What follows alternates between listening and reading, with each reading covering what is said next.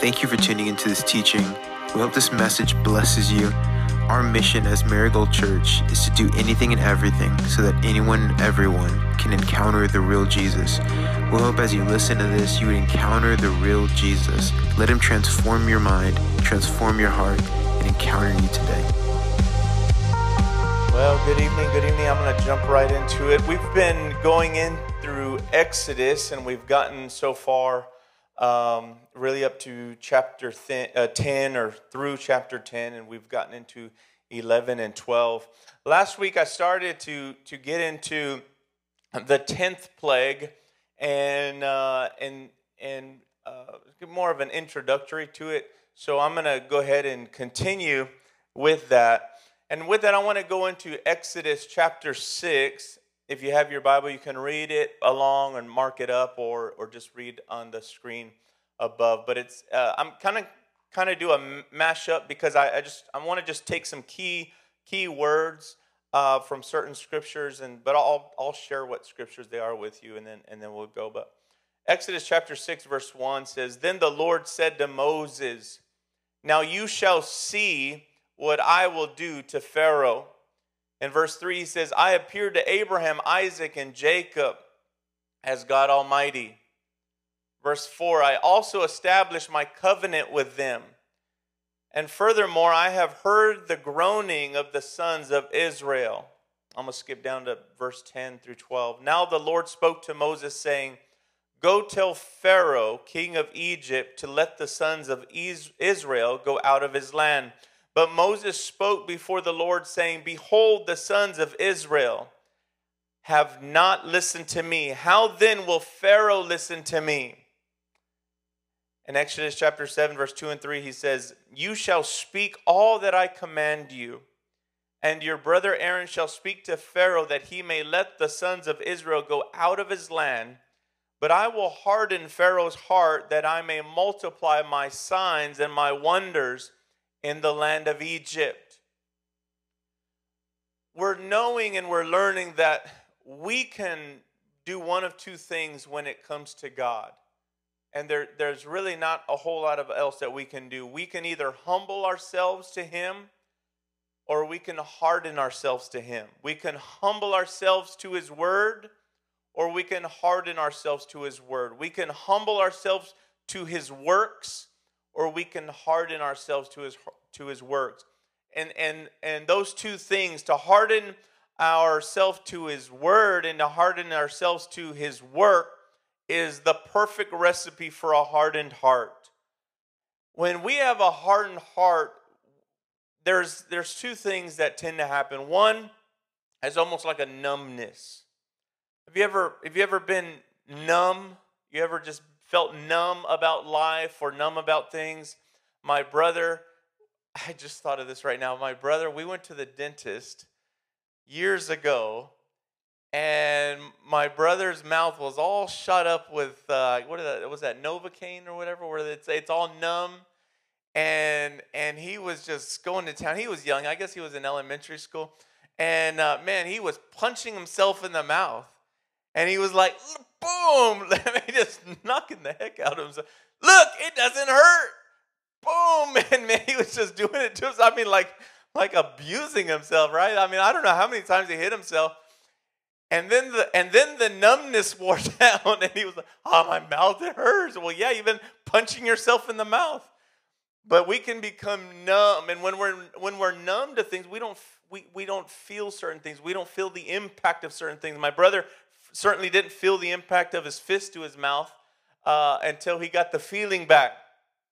But we can harden ourselves to God's word, and so when we hear God's word, it's easy to just brush it off. It's easy to brush it off. But there's going to be a time where the numbness won't work anymore, and we'll have to face reality. But that is the perfect recipe for hardening our heart. But I want to go to Exodus chapter 11, because from that point in Exodus chapter 7 up until this point in chapter 11, we've had 9 plagues.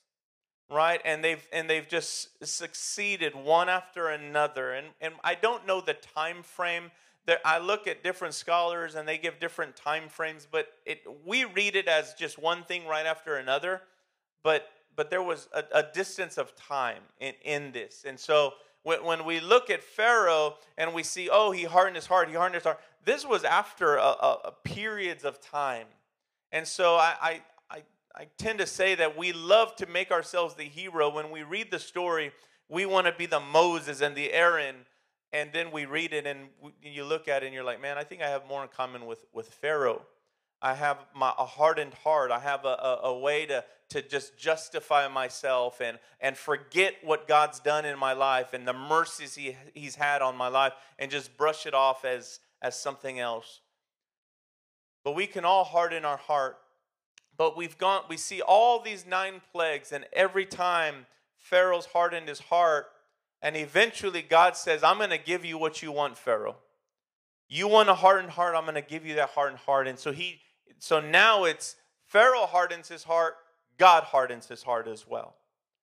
And one of the greatest judgments you and I can ever receive is that we get what we want. There's other places in the Bible where the children of Israel are complaining, and we'll get to that later. And the children of Israel are complaining. They want meat. They're tired of this thing called manna. We want meat. And so God sends them meat up to their waist in quail. And he says, you want meat? You got it.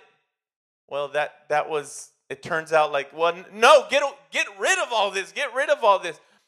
You've heard stories of, I've heard many stories of this, but I actually know of one guy I went to school with. His name was Robert, where he kept, his dad smoked, but his dad didn't want him to smoke. And so he Dad, come on, just give me a cigarette, just one.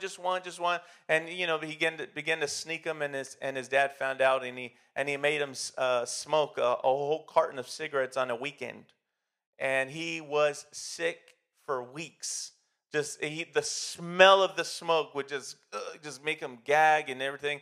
And to this day that I know of, I don't know Robert, but I follow him on Instagram, and I've never seen a single cigarette in his thing. The worst thing was that he could get what he wanted.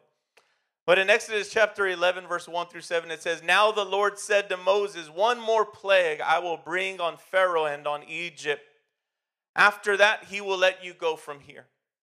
When he lets you go, he will surely drive you out from here completely. Now speak now in the hearing of the people, that each man ask from his neighbor and each woman from her neighbor for articles of silver and articles of gold. The Lord gave the people favor in the sight of the Egyptians. Furthermore, the man Moses himself was greatly esteemed in the land of Egypt, both in the sight of Pharaoh's servants and the sight of the people. And Moses said, Thus says the Lord, about midnight I am going out into the midst of Egypt, and all the firstborn in the land of Egypt shall die.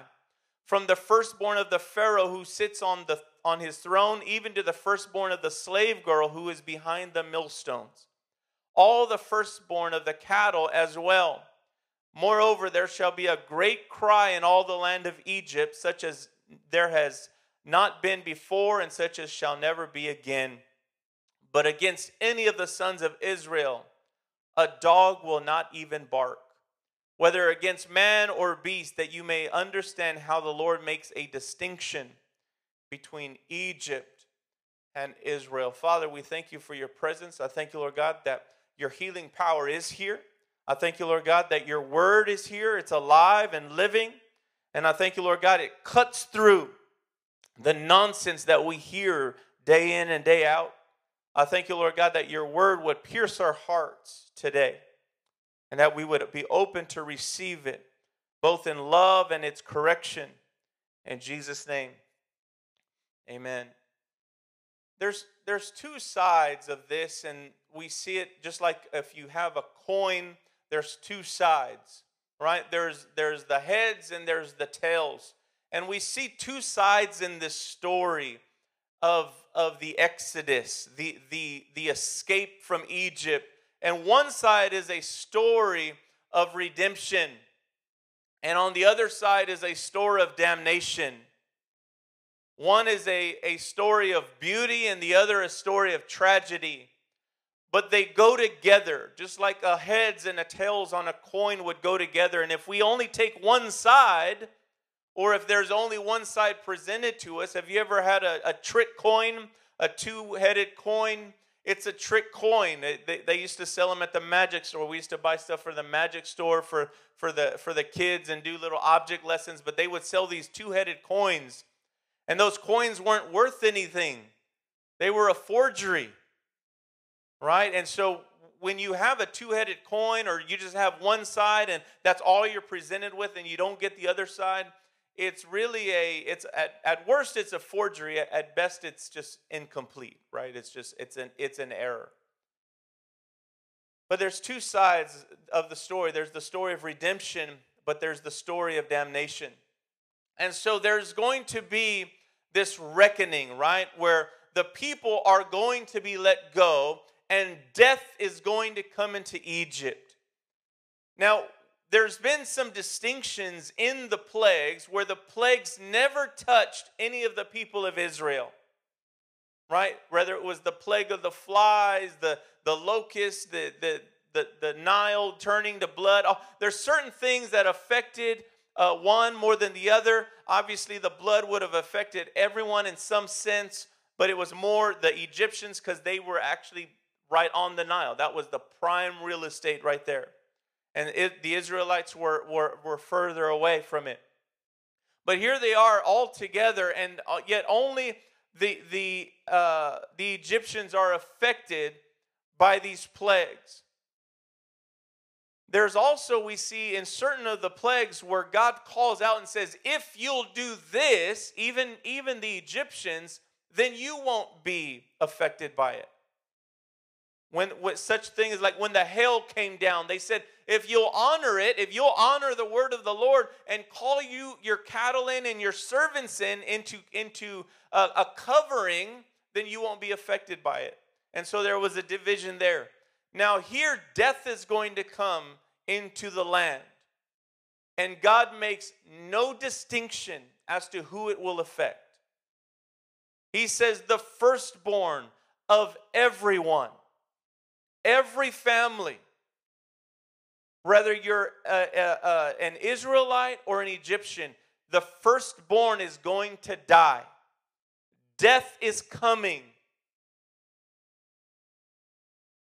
unless you do this. And God lays out to Moses what needs to happen for people to be saved, for the firstborn to be saved. Now, in understanding, it's not just about who's the oldest. There's a lot that goes into that. We're not going to get into that right now for time's sake. But there's a lot that goes into being the oldest in this time. The oldest carries the weight of the family. All right? Because when the dad dies, everything goes to the oldest son. Everything. And then from there, he's able to disperse responsibilities to the family, but ownership goes to the oldest. You don't split it up.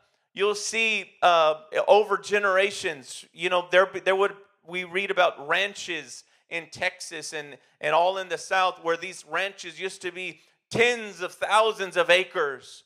And so then whoever the owner is, it's been passed down from generation to generation, and then they'll have 4 or 5 kids. And so that maybe it's a 10,000 acre ranch and they have 4 kids. So then they divide it. And so now it's 4 2,500 acre tracts. And then those kids have kids. And then they divide it. And so it divides lower and lower and lower. Before you know it, it's being sold out of the family. Like, well, I don't want this 50 acres. I want to live in the city. Or I don't want all this land. I want to do something different. And so it gets sold off. And so what this was meant to do in that time was to make sure that every generation after it is taken care of and has property and land. Because they depended on it for agriculture. So there was a lot in this. That firstborn being dead was almost a death of a lineage. And it's almost like, okay, now the second has to come in. And they haven't been prepared for that. because the firstborn was raised to do that. So it was really important, really important. And so there's a judgment happening there. But Moses is instructed by God to do something. Every family is to take a 1-year-old lamb. Have you ever seen a 1-year-old lamb? I know we're kind of city folk, and so we don't like deal. We don't get home and like, to our little, farms or whatever. We're going home to our apartments, our houses and stuff. And so, but a 1-year-old lamb, most of the time when you see a picture of a lamb, right, it's the lamb that was slain, and it's cute and looks cuddly. It's like just very, well, a 1-year-old lamb is a ram. We have a golden doodle. We have 2 golden doodles, Kiko and Kuma, and our one of them is 2 years old, one of them is 1 year old. Kuma is 1 year old, and he's big. Everyone thinks like, man, how old is that dog? And he's going to turn 1 in a couple of weeks. He's big, so animals mature so much faster, right? And so a 1-year-old ram is a lamb is a ram. He would have horns. Do you remember in when we read about Abraham? And God says, Abraham said, I'm going to provide myself a sacrifice, right? And Abraham turns over, and he's not to sacrifice Isaac anymore, and he turns over, and he sees a ram caught in the thicket by his horns. That would have been a 1-year-old ram. This was a sign of things to come. And so here we have, even further back with Moses, this is a sign. A 1-year-old ram is to be taken in. It's not only to just be, you don't just go get a random one. It has to be the best of the best, unblemished. No scarring, it's no funny spotting or striping, unblemished. So it's a 1-year-old ram, unblemished. You take that ram, and it lives with you now for 3 days.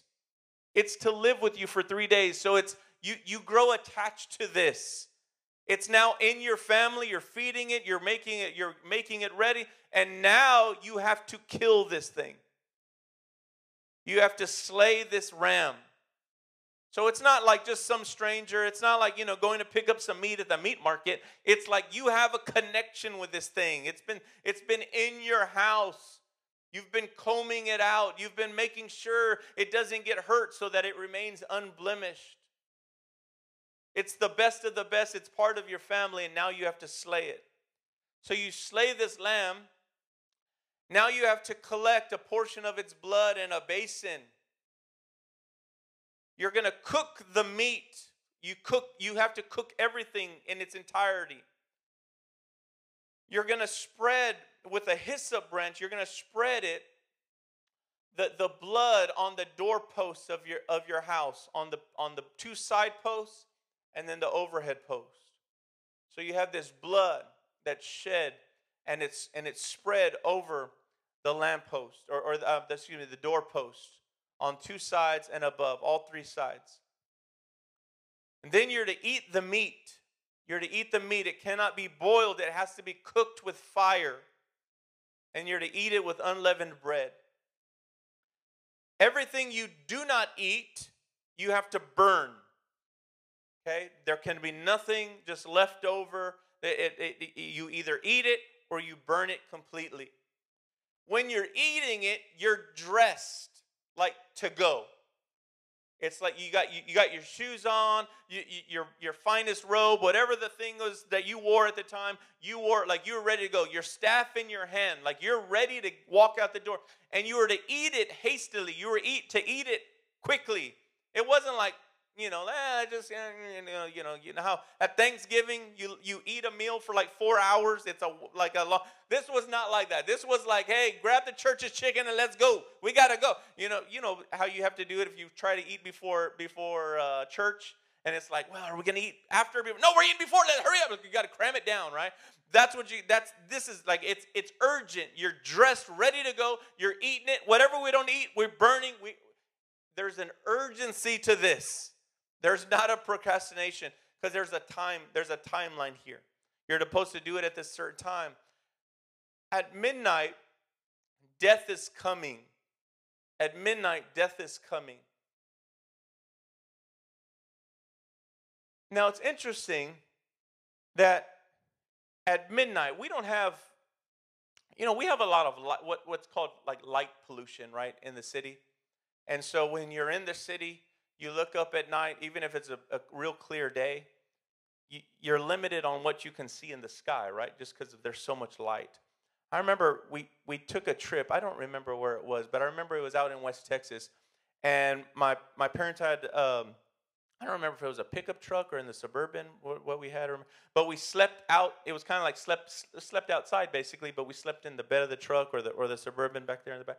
And just as far as you could see, I mean, just stars. I mean, just this blank sky with stars everywhere. Like, you don't realize how many stars are out there until you're just out there, and there's no light pollution. There's not, like, what we see in the city or even around the city limits is nothing. You get out there where there's no lights, there's no building, no nothing out there. It's just beautiful. I mean, you see the shooting stars, and I mean, it's just gorgeous, but it's just so beautiful, just lit up. But in this time when there's no moonlight, there's nothing, and it's just pitch black. Do you think you can see this crimson, the color of blood, this dark maroon? You don't see it. Maroon and black look almost the same at night, right? It's just, our eyes just don't pick it up. And so with the naked eye, if someone were just walking by, you couldn't tell which doorpost was painted or not, but God sees it. Right? So God, as death is coming, it's either going to stop in and go in the house, or it's going to pass over the house. And that's where we get that term Passover. It was only something God could see.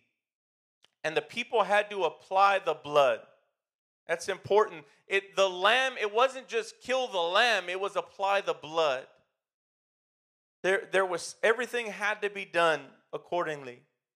But I want to go back to the verse that we read, one of the verses that we read, the last verse in Exodus chapter 11, verse 7.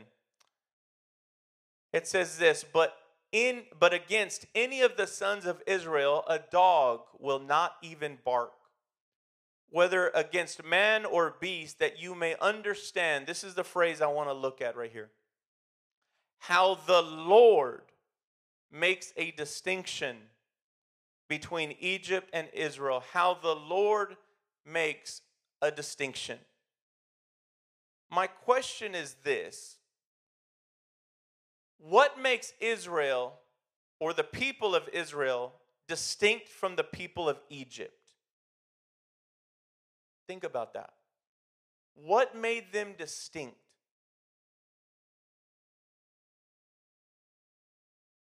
Was it morality? Were the people of Israel morally better than the people of Egypt? No. I forget, I think it might be Spurgeon who said that we are idol factories. We create idols. The people of Israel were no different. The people of Egypt were the same. Obviously, every one of those plagues correlated and responded to a God they worshiped. So when the flies came, when the locusts came, when the hail came, even when death comes, it's all corresponding to an idol that they worshiped. Well, we see later, and we'll see later, if you've read through Exodus, and we will read through Exodus, and you'll see that even the people of Israel began to create idols. The gold and silver that it said in those verses that they took from the people, or they received from the people, eventually they went and made an idol, a golden calf out of this stuff. They wanted to worship something. You and I, if we don't worship God, we will worship a God. We can make a celebrity our God. We can make ourselves our God. We can make sports our God. We can make anything our God. But we will have a God. It's whether or not it's the one and true living God. Selah's been singing that song, every other God is an idol. And she says, there's one, two living God. And we're really happy. She's narrowing it down. She's getting down to one. But her theology is a little off, but we're getting there. But she's only two, so we got time. We got time. But there is one true living God. And every other God is an idol. But was it their morality? Is that what set them apart? Was it their nationality? Was it just because, hey, we're the Israelites? There was really nothing different. There's nothing different. Nothing different about them. Is it their value as people, their intrinsic value? Were they more valuable because of who they were? Just somehow there was some better value. You know, when it comes to nationality, every I don't know. I've never lived in another country, but I do know in America we tend to think we are better because we're American. Even though most of us honestly haven't really done anything to make it that much better. Like we're living off of other people's sacrifice, right? And like how many of you have died for this country, right? No, you're still here, right? I haven't died for this country. And yet it's the people that have died that have made this country what it is today. It's not perfect, right? But we tend to think because of where, and the thing is we had nothing to do with where we were born.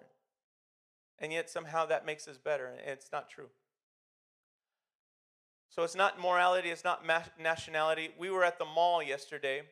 That's a zoo. And we were at the mall yesterday, and we were actually in line. And there was someone in front of us, obviously very different upbringing, very young guy, young kid, and teenager, and probably in his late teens or so, very different upbringing. And so we had a couple of our kids with us that was looking at this kid like, this kid is crazy. And when kind of became a little bit showy about that, like almost like they were better than him, right? And I'm not calling this to call them out too bad, but we do that all the time, right? We see someone and, well, at least I'm not like that guy, right? But one of the things I was telling him, I said, look, one of the things you need to understand is everyone has value. Everyone has value. That guy looked like he didn't value himself, but he has value. Everyone has value. And so it wasn't that the Israelites were more valuable as human beings than the Israelites. It wasn't that the Israelites were more valuable as human beings than the Egyptians. That wasn't it. They were not worth more. It was simply the only reason death passed by was because they applied the blood. This is a foreshadowing of what was to come. Right? We see it with Abraham, there's a foreshadowing. We see it with Adam and Eve, there's a foreshadowing. Now we're seeing it with Moses and Pharaoh in this cross up, that there's a foreshadowing of what's going to happen with Jesus. That we know now we no longer have to shed a lamb. Why? Because there was a lamb that was shed. Right? So a lamb was killed in place of the firstborn son. Well, now a lamb, the perfect lamb, Jesus, has been slain for us. Right? And so what do? We apply that blood. The lamb is Jesus, first and foremost. You and I could not be the lamb. Why? We had blemish. We're not perfect. So it couldn't be us. The other thing is they were to apply the blood, not the work that went into it. It wasn't the work that went into putting the blood on the post that made death pass over. It was the blood itself. Sometimes we can get so caught up in the morality works that we forget about the blood that works, right? We can get so caught up in crossing every I, dotting every T, making am I being the perfect Christian? Am I doing the right things? Did I take the right communion? Did we sing the right song? Did I give the right amount of money in church? Did I do all the works? And all those things are good, unless you forget to apply the blood. Without the blood, it would have all been, the death would have entered, killed him, and went right out. Right? If you go through all the rigmarole of I killed the lamb, I did that, I ate it, I did this, and that, you never applied the blood. And it's not the works, it's not the work that goes into it that saves us. It's the blood itself. Now, what makes us distinct from the world? As Christians, if we are Christians and we're saying we have applied the blood, what makes us better than the world? Are we worth more? Let me ask you, are we better than the world? Are we better? That's a tough question, right? Because we want to say yes. We're not better. We're better off, but we're not better. Let me ask you this. You still sin? You are a sinner. What makes that? What's the difference between you and the world? The world's full of sinners. The church is full of sinners too, right? So it's not morality. Is it the fact that we gather? Well, people gather all over, right? There's concerts, people gather. There's sporting events, people gather. It's not the gathering. It's not even the what you do with the gathering. All right? Some people will gather to do this and that. It's nothing to do with that. It's not the gathering. The only thing that separates us as saved, quote unquote, saved and unsaved, because that was the thing. Israel was the saved people. The Egyptians became the unsaved. Right? The saved, the unsaved. The only difference between the saved and the unsaved is the blood. Now that changes how we gather. Because we're not gathering to be better. We're gathering to celebrate that he was better. We had an opportunity to apply the blood. We did it. Now we get to celebrate with the other people that are sinners and wretched people just like us. But the thing that gathers us together is, hey, you're a wretched sinner. Me too. But I applied the blood. Hey, we're in this together. Right? Not like, hey, me and you, we're better than that guy. Right? Because what does that do? That begins to put us as the Savior. And you and I, we cannot save ourselves. We can try, but we'll fail every time. Because it comes down to us being unblemished, us being able to take the punishment, take the responsibility of sin, the punishment for sin. We're going to fall short every single time. And it's not morality. There's some of the worst ugly people that I've met have been in the church, and the other worst ugly people have been out in the world. Some of the great moral people that I've met have been in the church. And some of the great moral people I've met have been out in the world. That's the reality. The stark reality, the great reality is that the thing that separates us is the blood. Now, in this, I'm talking about being saved. All right? Being saved. There are three things or three phases or three types of salvation, however you want to put it. There is that we were saved, right? And that is the application of the blood. We are saved. We were saved, right? We were saved. Then there's the idea of now I'm stepping into holiness, right? A church word for that would be sanctification. I'm being sanctified and set apart. I've been redeemed. Now I'm being sanctified, right? I'm stepping into this. I am better morally now. I'm trying. I want the gift that I have called salvation. I want to live a life that's worthy of that, right? Or that is good, not worthy. Worthy is kind of a stretch. Maybe that is a good representation of that. Like, am I living like a person who was saved from something? It's kind of like someone who eats unhealthy and does all kind of unhealthy things, and then they have to get a heart transplant. And now that they have the new heart transplant and they have a new lease at life, do they live like someone who has a new lease on life, or do they live like someone who just takes it for granted, right? And so it's like, no, I'm not doing that again. I've been given a new heart. I'm going to eat better. I'm going to exercise. Whatever those things are. Or do like, hey, I got a new heart. I can double down now. Like I got a heart of an 18-year-old now. So you can take it for granted, but sanctification says, no. I want to live a life that's a good representation that I am someone who is saved. I want to be better in this area. So that's, I was saved, to I am being saved, and then eventually we will be saved, right? And that's this giving of a new body, a heavenly body, and that happens when Jesus returns. But that's the distinction. The distinction in all of it is the blood, is that you're applying the blood to your life. That I am applying the blood to my life. And this is something we have to do daily.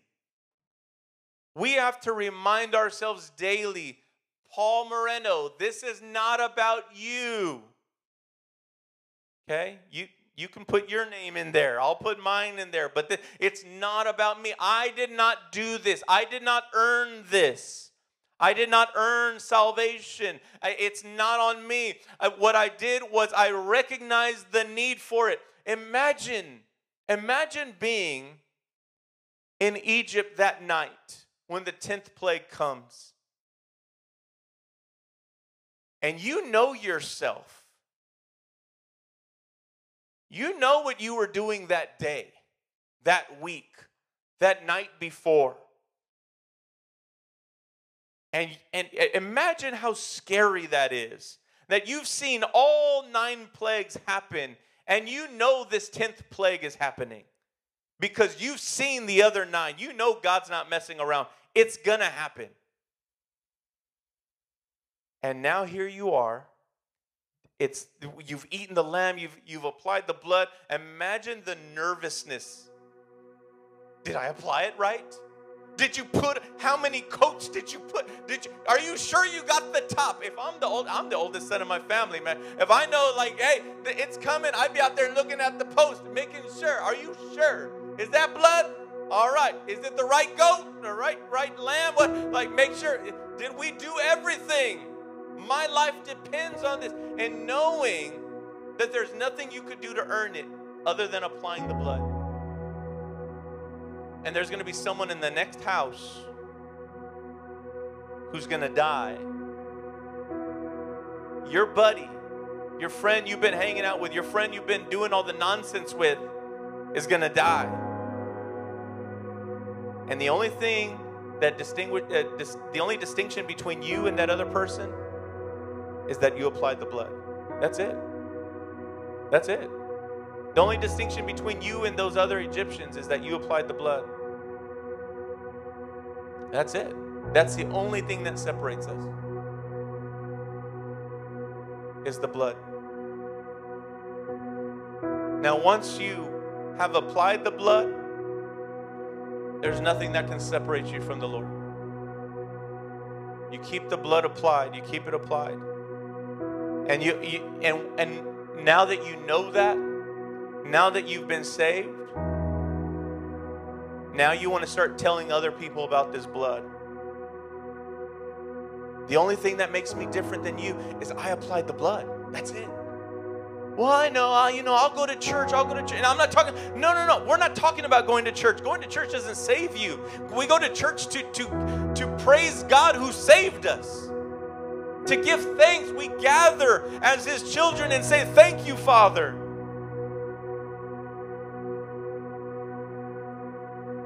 Because a lot of times you'll talk to people about Jesus and the first thing they'll do, I've been meaning to go to church. Oh, yeah, okay, that's great. There's a lot of people in church that don't apply the blood too. The thing is, what was distinct about the 10th plague is it was coming for everyone. You know, death is coming for everyone. I told you about the other day, I went golfing with a guy, 82 years old, and he was talking about death like it was nothing. One day I'm going to die. I got a brother 10 years older than me. He's 91. Got another brother 94. Yeah, we're all going to die. It was just like, oh my gosh. Like it was nothing.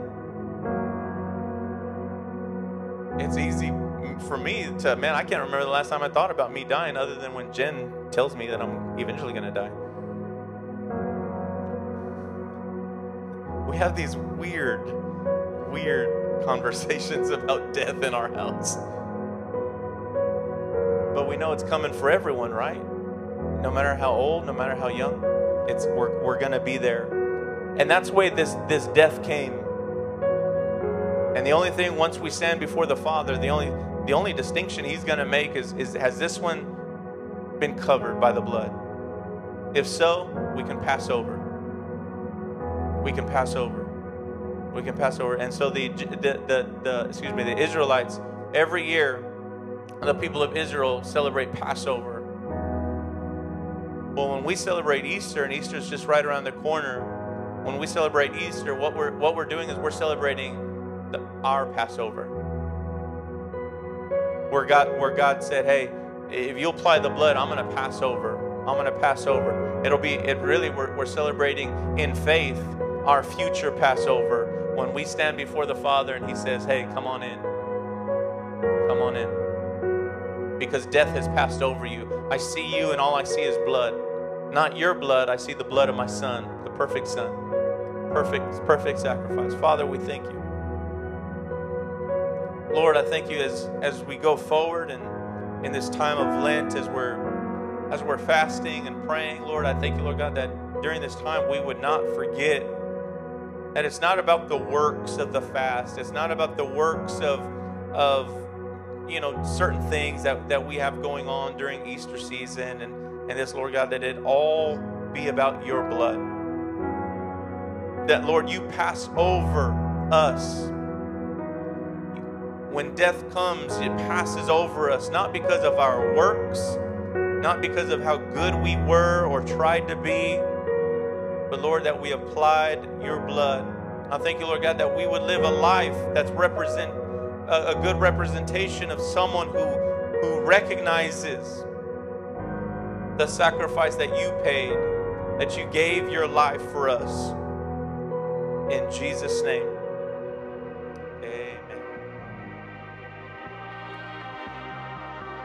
Hey, if this message or any of the content that we've been putting out has blessed you and you're wondering how you can partner with us in generosity, there are a couple ways to do that. You can download the PushPay app and you can search Marigold Church and you can give that way. You could also set up reoccurring giving and it's really user-friendly. It makes it really easy to give.